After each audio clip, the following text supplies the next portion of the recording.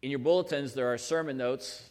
You want to pull those out. Most of those have been filled. They've been filled in, but you'll see there's a lot more to the sermon notes even this week.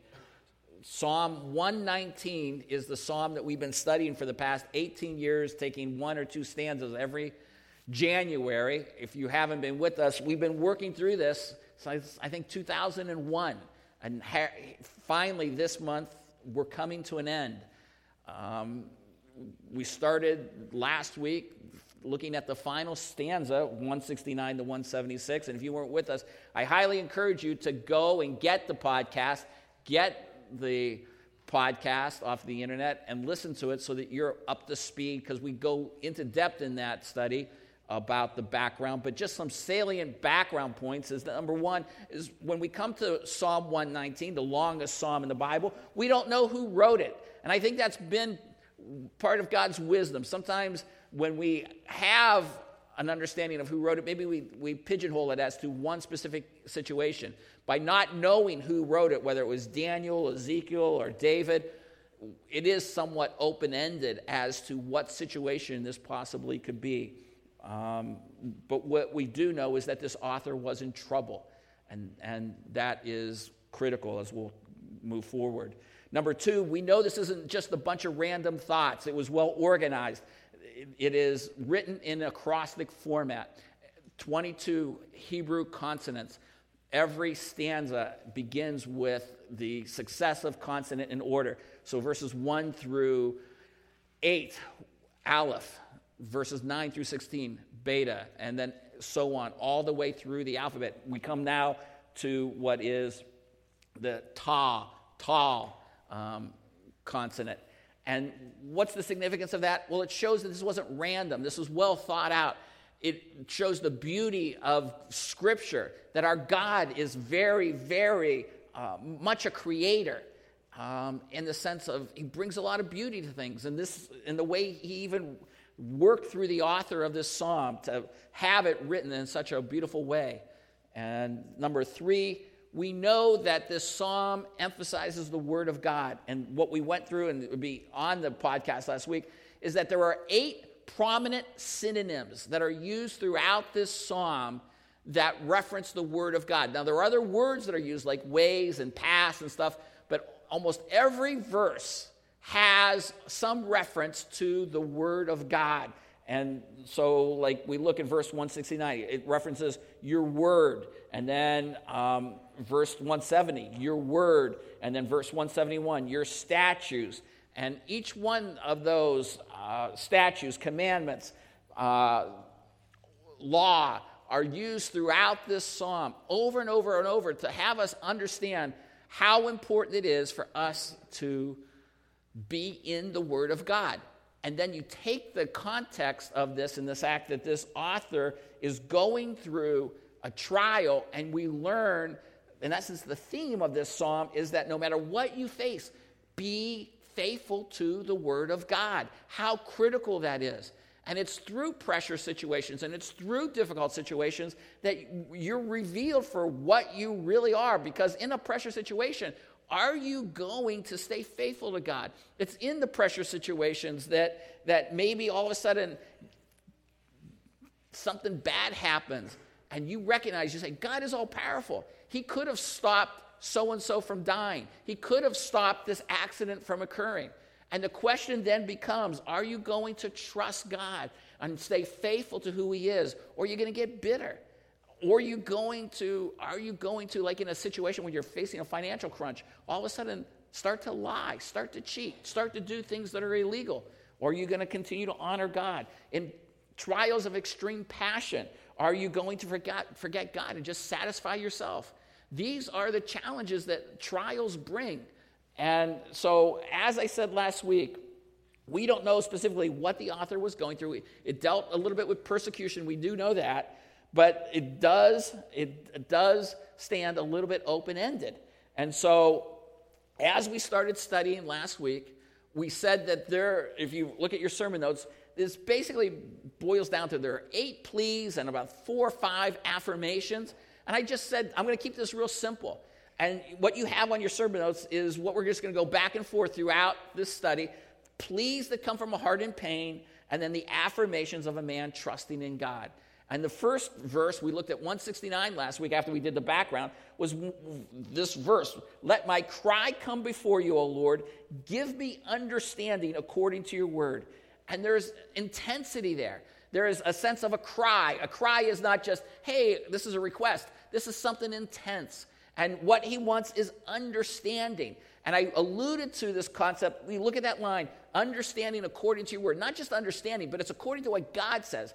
And so if you put up the slideshow, Brian, and let's not get the lights. Let's see if we can see this. I guess you can yell at me and tell me as we go through this I think we can see that pretty well, right? Tomas, can you see it really good? Okay. What I want to do, you see this word, I have highlighted it in yellow. I went through a whole series of Hebrew passages in the Old Testament written in Hebrew with the idea of grasping the concept of getting it, understanding, and how this word understanding keeps appearing throughout the Old Testament, and then looking at some synonyms, whether Old Testament or New Testament synonyms. And I want us to do just that today.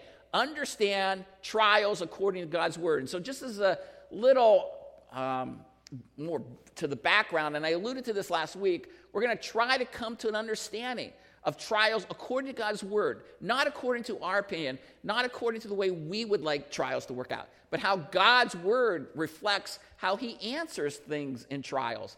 And so understanding God's word in a trial is important.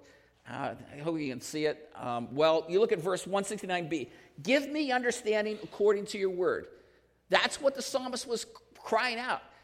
Why is that important? Well, that's what I want to allude to through this study, okay? For believers, trials have a purpose to bring about your spiritual growth and hence your understanding, your wisdom of God. And here's that quote from James from the New Testament. Consider it all joy, my brethren, when you encounter various trials, knowing that the testing of your faith produces endurance. And let endurance have its perfect result, so that you may be perfect and complete, lacking in nothing. But if any of you lacks wisdom, let him ask of God, who gives to all generously and without reproach, and it will be given to him. James 1:2-5. How in the world could I ever consider a trial a joy? I mean, let's talk about some really good trials. Like I said last week, if you weren't here, I smashed my finger about 2 weeks ago, where I thought I literally broke it, and blood was everywhere. It was painful, but I would put up with that pain every month compared to coming and dealing with some other trials, dealing with death, dealing with some emotional trial where maybe you were betrayed or something along those lines. Trials for me to consider these things joy, I have to believe that God is working all things for good. I have to believe that there is a God who is in control and that he is working these things out. And that's my challenge for you, because I want you to come to that reality that you have to do this. This is an instruction. You go back and study the book of James, and there are 6 instructions in James chapter 1. And it starts off when you encounter various trials. And remember that word various trials comes from a word in the Greek Septuagint that was tied to the coat of many colors, Joseph's coat of many colors. Trials, they come financial, they come emotional, they come in a physical way. They come pounding down upon you. And for you to, in the midst of a trial, consider it a joy. It's going to have to be when you believe at the heart of all that you're going through that God is in charge. And so there are 3 possible ways to understand a trial from God's word for believers. And I have pulled this together theologically, and I alluded to it last week, but I really wanted to drive this home because I truly believe if we are going to ask for understanding, it's going to come through this way, okay? Number one, God uses trials to give us understanding about his authority to discipline and judge us. And we're going to talk about that, like with Job. One of the things that it's so important for us to understand, that God does allow bad things in believers' lives for a purpose of discipline, a purpose of judgment, just like Job. Second, God uses trials to make us search out understanding. to search out, understanding his ways to deal with the trial, like we see in Psalm 119. I could have went other places, but I thought Psalm 119 is one of the best places for this, and so let's just stay in this chapter. And then third, God uses trials to give us understanding of his power to deliver us, like Israel at the Red Sea. This is what's on the back of your sermon notes, so that you don't have to copy this down. This is on the back of your sermon notes, so that you have these three. Now let's understand each one. First one, God uses trials to give us understanding about his authority to discipline and judge us, like Job. Throughout his trial, Job questioned God. Job challenged God. Job felt God was not right in allowing this trial in Job's life, as Job did not understand God. And I put this from one of the initial complaints of Job, where Job says this: I will say to God, do not condemn me. Let me know why thou or you do contend with me. According to your knowledge, I am indeed not guilty, yet there is no deliverance from your hand. So let's put this in context. You're a person like Job. Job was somebody that was very righteous. He was somebody that lived the godly life. He gave to others. He didn't do things secretly that were immoral and improper. Job was so right before God. And yet, if you go personally, you study Job chapters 1 and 2, Job loses his health, his wealth, and his children and his servants. They all end up getting killed, his children and many of his servants. He's a person that loses it all, and he's sitting there saying, why, God? Why have you done this to me? And if anything, you, God, have to understand, I am totally innocent. I don't deserve any of this.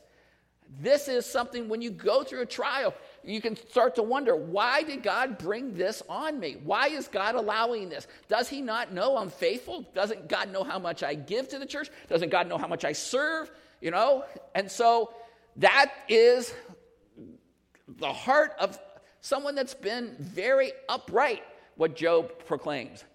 But like a potter with clay, God used the trial to mold and shape even a righteous man like Job. And we understand through Scripture, whether it's the book of Jeremiah, and I believe it's in Isaiah and other places, that this imagery of God being like a potter. Now, these aren't the hands of God, but the idea of a potter with taking clay and molding it and shaping it is something that God says, this is my right. This is my authority. This is what I'm allowed to do with you. And when God does this, he shapes us how he wants us through trials. Now, here's a bowl being made. And maybe this bowl, I think it's, could be used for something good. It could be used for something like a meal, or it could be used for like a spittoon, or it could be used for a toilet. I mean, and every one of us would like to say we're going to be a nice piece of pottery that's going to be used for a wonderful meal or something along those lines. I want to be put on display. That's what I want to do. God, don't force me or make me into something that is going to be used in a very dirty place. But God basically can say, I can shape you and I can use you the way I want to use you. All right? And so as Job goes through his trial and he learns that God basically never tells him why he went through the trial other than to say, listen, Job, where were you when I laid the foundation of the earth? Where were you? Don't you understand? I'm the one that's in control. And when God basically puts Job in his place and even rebukes Job through the fourth friend that Job has, at the end of the book, Job responds and he says, who is this that hides counsel without knowledge? And guess who he's talking about? He's talking about himself. Therefore, I have declared that which I did not, and here's our key word, understand, things too wonderful for me, which I did not know. And basically, Job was humbled through the trial, and he came to the realization, God can do whatever he wants. And if he wanted to bring out a little bit of my arrogance and show me that I need to be humbled, even I who was walking greatly with God, then that's what God's prerogative is. And I don't know what trial you're going to have to go through if this is what God is going to do for you. It's a possibility. It's a possibility. And that is not an easy thing. If we were in a health, wealth, and prosperity church, I would maybe just always say, listen, everything's going to be all right. Everything's going to be fine. You come, you follow God, no one will ever die. You pray enough and you get all the money. But some people who are very faithful die penniless. And that's the reality. And it doesn't mean that they weren't faithful believers. Job came to understand this. And I'd encourage you to study the book of Job to understand and grasp how God is basically trying to say, I have authority to do whatever I want with your life. Second, God uses trials to make us search out understanding his ways to deal with the trial, like in Psalm 119. Earlier in the book, the psalmist wrote, make me understand the way of your precepts. Remember what precepts were? We studied that. Those are the principles. Those are the ways of God. He says, make me understand the way of your precepts so that I will meditate on your wonders. My soul weeps because of grief. Strengthen me according to your word. This understanding, let me grasp what I'm supposed to do. Let me understand so that I understand and I come to a realization of who you are. What I have found and what I know to be true is pressure is used by God. I love this picture with the tears. I love this picture of a man sitting in church, with that Bible, and he's praying because, there's a reality. There are some people, and I don't know if it's you, that would never get up and pray unless all of a sudden things are pressed down upon them.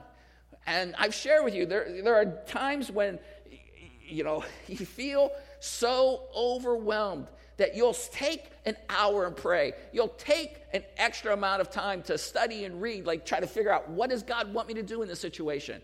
God very much knows that we sometimes need a kick in the pants. Sometimes we need to be taken through a trial to all of a sudden start to get more focused on what God wants. And that's what happens in a trial. What we find is through pressure, we search out answers from God to understand our situation. God, I need to understand. I keep saying the wrong thing. Or God, I keep doing the wrong thing. God, I need to understand principles of sanctification. I need to understand principles of holiness. Sometimes this is used to bring people to salvation. I understand this. But this is from a perspective of even believers. That believers, sadly, through pressure situations, all of a sudden start to say, I need to study. I need to pursue God.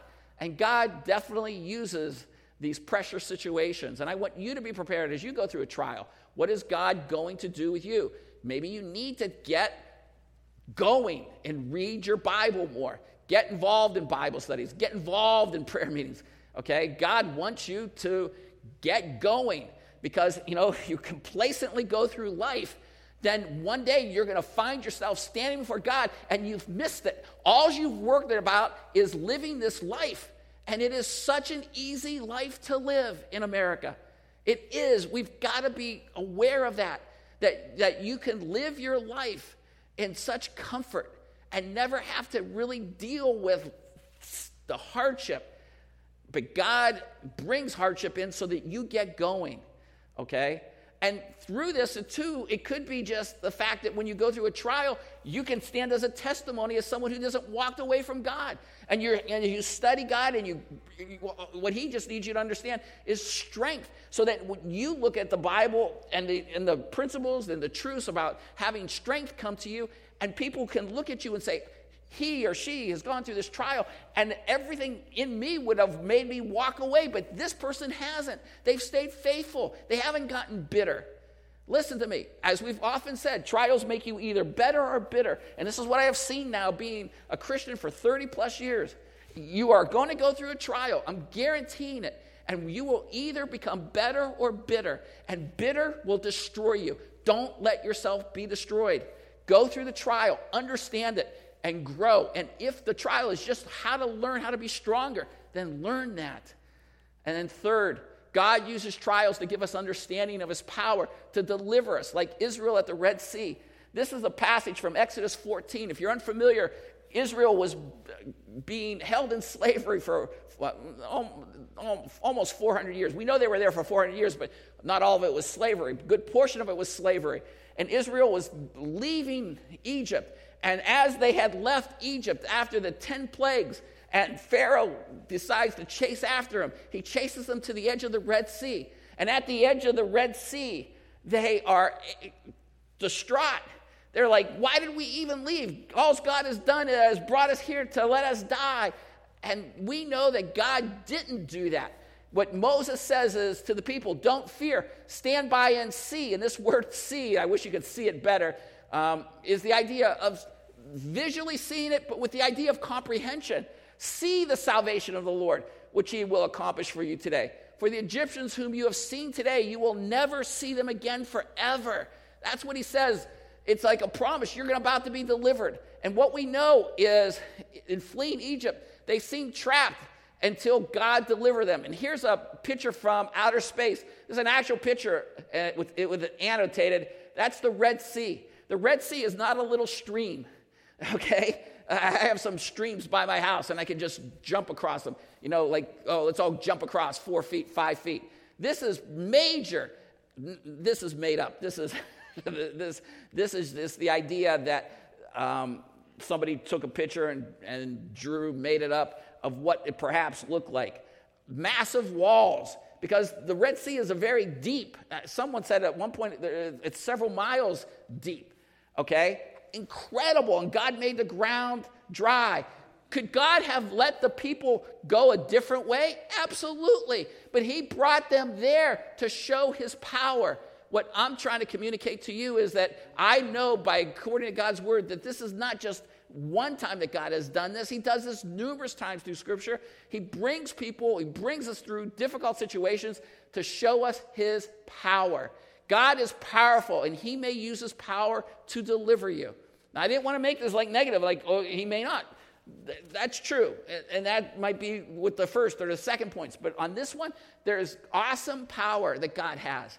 And I would hope and wish for everyone that everybody wants that we all get delivered. God is an awesome God, and he can say yes. He can say yes. So what we want to see, like Israel, we must understand there's always a future deliverance. And this is from Isaiah 43. And in the book of Isaiah, God is telling Israel, you're under judgment. I'm going to scatter you. And this is when the Assyrians and then the Babylonians are going to come upon them. They're going to be scattered around the whole world. But one day God says, you're going to come back and I'm going to bless you. And he says, you're my witnesses, declares the Lord, and my servants whom I've chosen, so that you may know and believe me and understand and put it all together, that I am he. Before me, there was no God formed, and there was none after me. I'm all powerful. I can scatter you to the most impossible situation where you're scattered around the entire world and you think there's no way that Israel will ever have a future, but I will bring you together, and then you're going to really grasp and understand how powerful I am. You have to understand, God didn't have to scatter Israel, but he did to, again, show them his power, and so that we would understand it. And I hope that you understand it. So understand this. In a trial, stay committed. Trust that a faithful God is using one or all three of his purposes for a trial in your life. I don't know what he's doing, but what is key is in that trial, stay committed. Brian, you can just leave that up there. Look at Psalm 170. Verse 170. He says, let my supplication come before you. And when you have a supplication, it's intense. It's not just like this is a request. It's an intense request. He wants God to hear him out. And it shows his humility. There's not a sense of arrogance like, oh, God, you have to hear me because I am who I am, which a lot of humans sometimes we think we are, that God has the whole world revolve around us. And I understand that. I'm thinking right now, so many times we recognize there are passages in Scripture where people personalize them and make it sound as if everything in Scripture and everything in human history is revolving around them. It's not. We have to recognize the incredible privilege that we have, Hebrews chapter 4, having access to God today now through Jesus Christ. And the psalmist is reflecting that humility. Let my supplication come before you. But then he wants deliverance. Look at the second half of verse 170. Deliver me according to your word, according to the standards, however you've set it up. Bring about a solution. And I wanted to point this out. He wants solved. He doesn't want to be somebody that just, put this in a situation where I end up suffering the most pain possible. No human wants that, okay? He wants to be delivered. He wants to have relief. But what happens when there is death? What happens when there is an injury that's irreversible?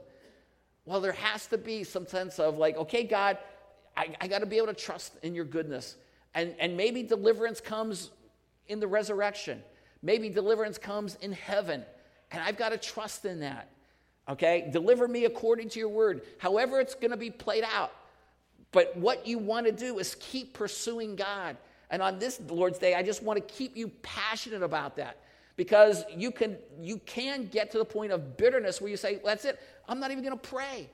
And you see, I don't know if you remember, last week we said that this was in the Hebrew form of prayer. It's a Hebrew form of, it's called the Jessup.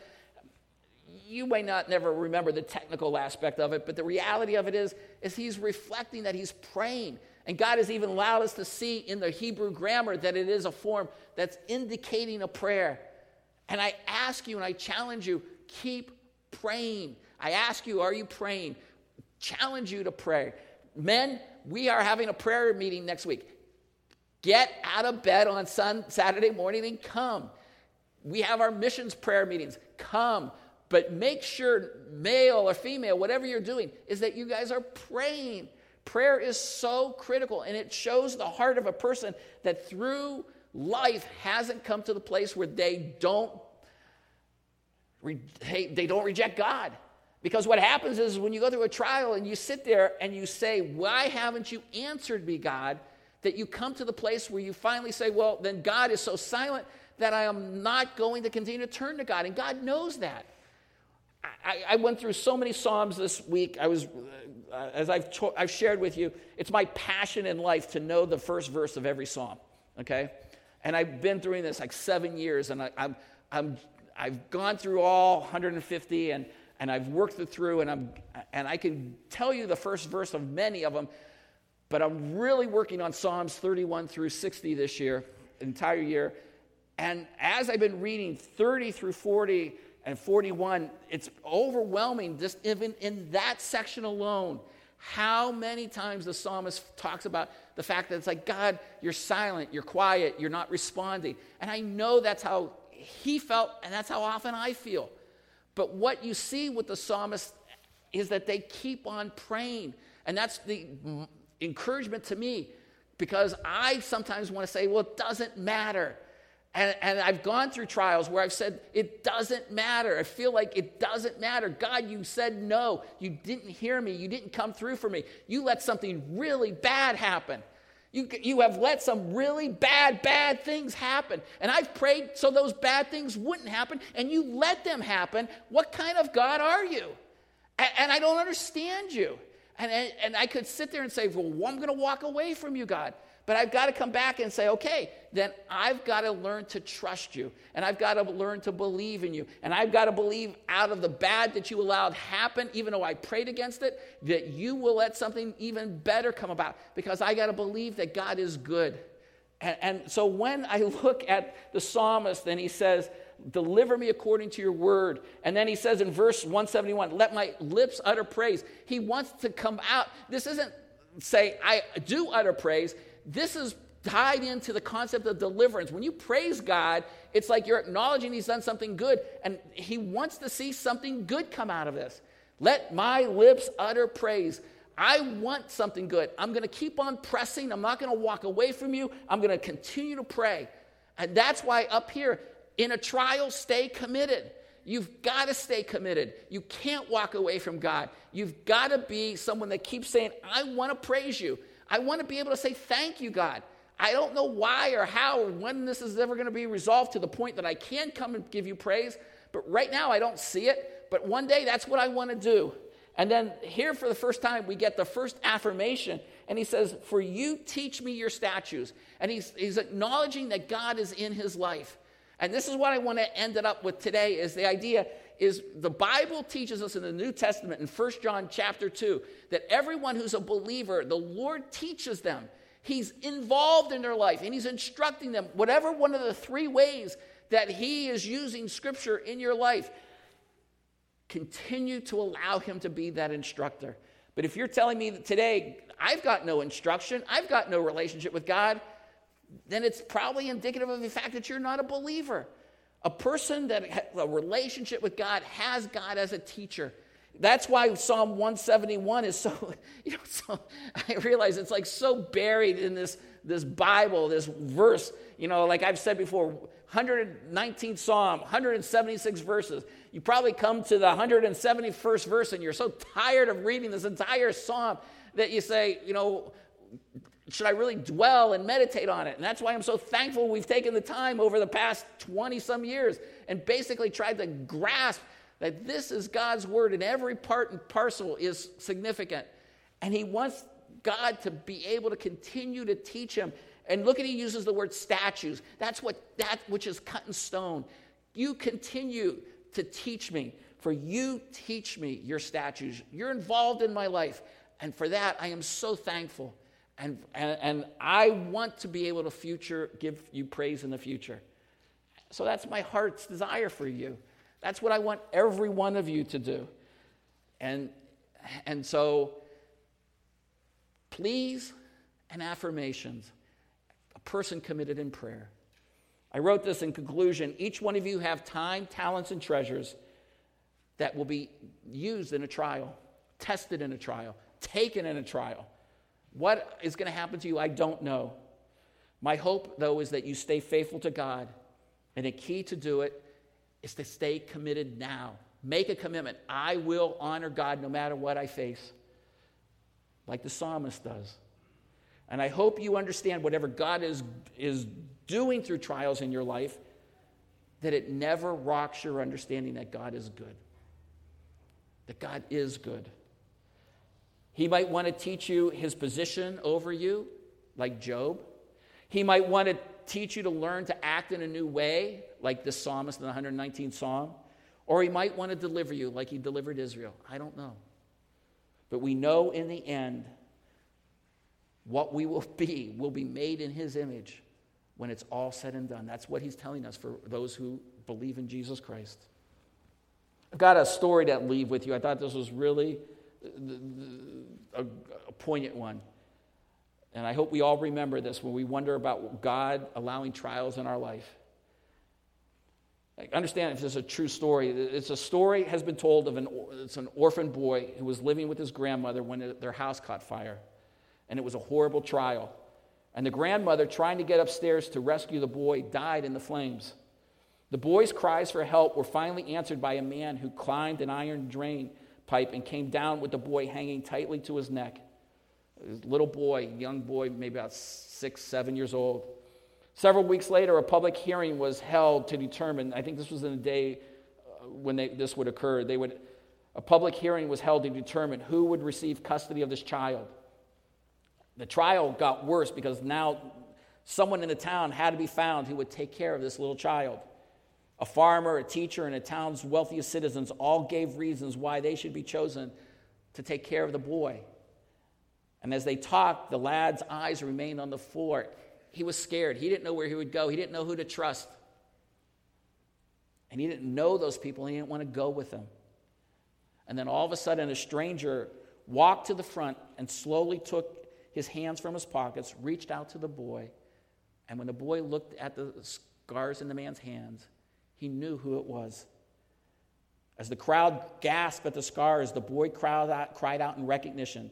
This was the man who had saved his life and whose hands had been burned when he climbed the hot pipe. With a leap, the boy threw his arms around the man's neck and held on for dear life because he felt he could trust this man. The other men walked silently away. They let the boy and his rescuer alone. Those marred hands had settled the issue. And the point for you and for I is, may we all remember the scarred hands of Jesus will one day welcome us into heaven too. He will always be there for us. I'll never leave you nor forsake you, he said. May we trust that one day he'll reach out to us. Let's pray. Father, I thank you so much that you've given us a psalm like this to continue to remember, to keep pursuing you, to trust you, to keep praying. I pray that everyone in this room will stay faithful in the midst of a trial. I don't know what you're going to do in the trials in their life, God. One of these three purposes, all three of these purposes, it could play out. I don't know. But I pray that the model here, This is just a simple model of a person saying, give me understanding. Let me grasp. Let me have the wisdom I need. Bring about the deliverance so I have praise. It's something that every person will stay committed to. Oh God, I pray that you protect the men and women here. I love this congregation. I love this church body. I don't want the evil one to snatch any away, to take any away, to thwart anyone. And if, God, there's anyone close to faith, give them that faith to bring them across the great span between man and you. And we know that can only happen through Jesus Christ. And so I pray they become a believer in Christ today. But God, trials are hard.